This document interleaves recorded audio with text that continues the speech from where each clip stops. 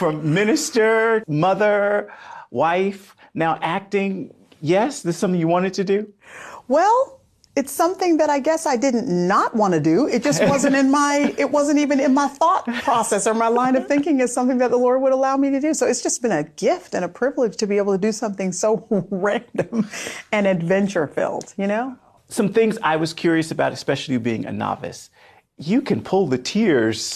It seemed like that. I mean, and real.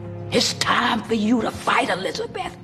It's time for you to fight for your marriage. It's time for you to fight the real enemy. How'd you do it? Well, I did have to work on it a lot. I will tell you how I started practicing when they told me that I was doing the role and that I would need to pull a lot of emotion. If my husband and I were driving somewhere, for example, so I had some time to kill and I'm in the passenger seat, my goal would be to sit over there and to work on crying. So at any point, at any given moment, my husband would look over and go, "What is wrong?" Because I'm like, "Oh, nothing. I'm just practicing." Oh, wow. Very good. So I just worked on it as much as I could. I have a brand new appreciation for actors that they win awards for this. And I mean, it is a craft. It is a lot of work. This is a real powerful story. I did interview the Kendrick brothers, and I said to them, when you say to someone, I'm going to do a film about prayer, I don't see people lining up at the box office. Absolutely, absolutely. One of the many things I appreciate about the Kendrick brothers, beyond their integrity, their character, their desire to really see people edified and God's name glorified. Beyond that, what I appreciate about them is their ability to take these high-level, in the clouds concepts like prayer and to pull them down into grassroots, practical, real-life circumstances so that the regular blue-collar Joe Blow, regular housewife, you know, kids everywhere, diapers, she can walk into the theater and go, "Oh, that's me," and still get the message of this bigger picture principle. They're able to do that artfully, and that's what I appreciate about them. One of the things that I think the film tells is a war is being fought in many people's homes, but it's being fought the wrong way. How true do you think that translates into what's going on in our world? All the things that we're seeing unfold. We are at war, but many of us fighting the wrong battle. Absolutely. For every visible, physical event that we see happen in our lives, whether positive or negative, there is a spiritual counterpart that we cannot see.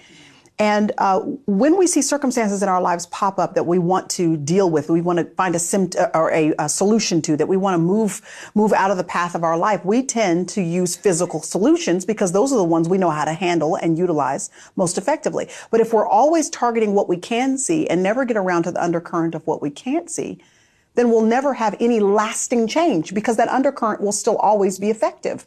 And so what this movie does is it opens our eyes to the fact that for everything that is happening in our culture, in our nation, in our own homes and in our communities, in our churches, that divisiveness, the agendas that are going against the solidified principles, age-old principles, venerated principles of the Word of God, that for all of that, there is a very real enemy who is a sinister, cunning, scheming enemy who is trying to make sure that we do anything and everything except target him.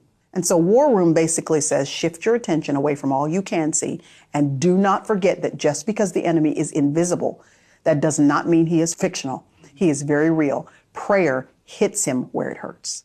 What do you say to people about the power of prayer? How powerful is it?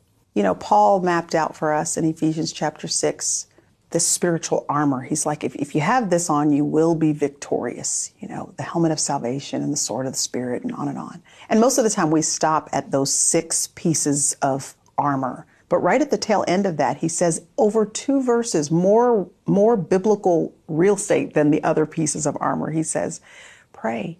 Pray at all times in the Spirit on every occasion for all the believers. He goes on and on and on about prayer as if to say, this is the 7th weapon. And this 7th weapon is the one really that infuses the other 6 with this power that they need to actually be effective in battle.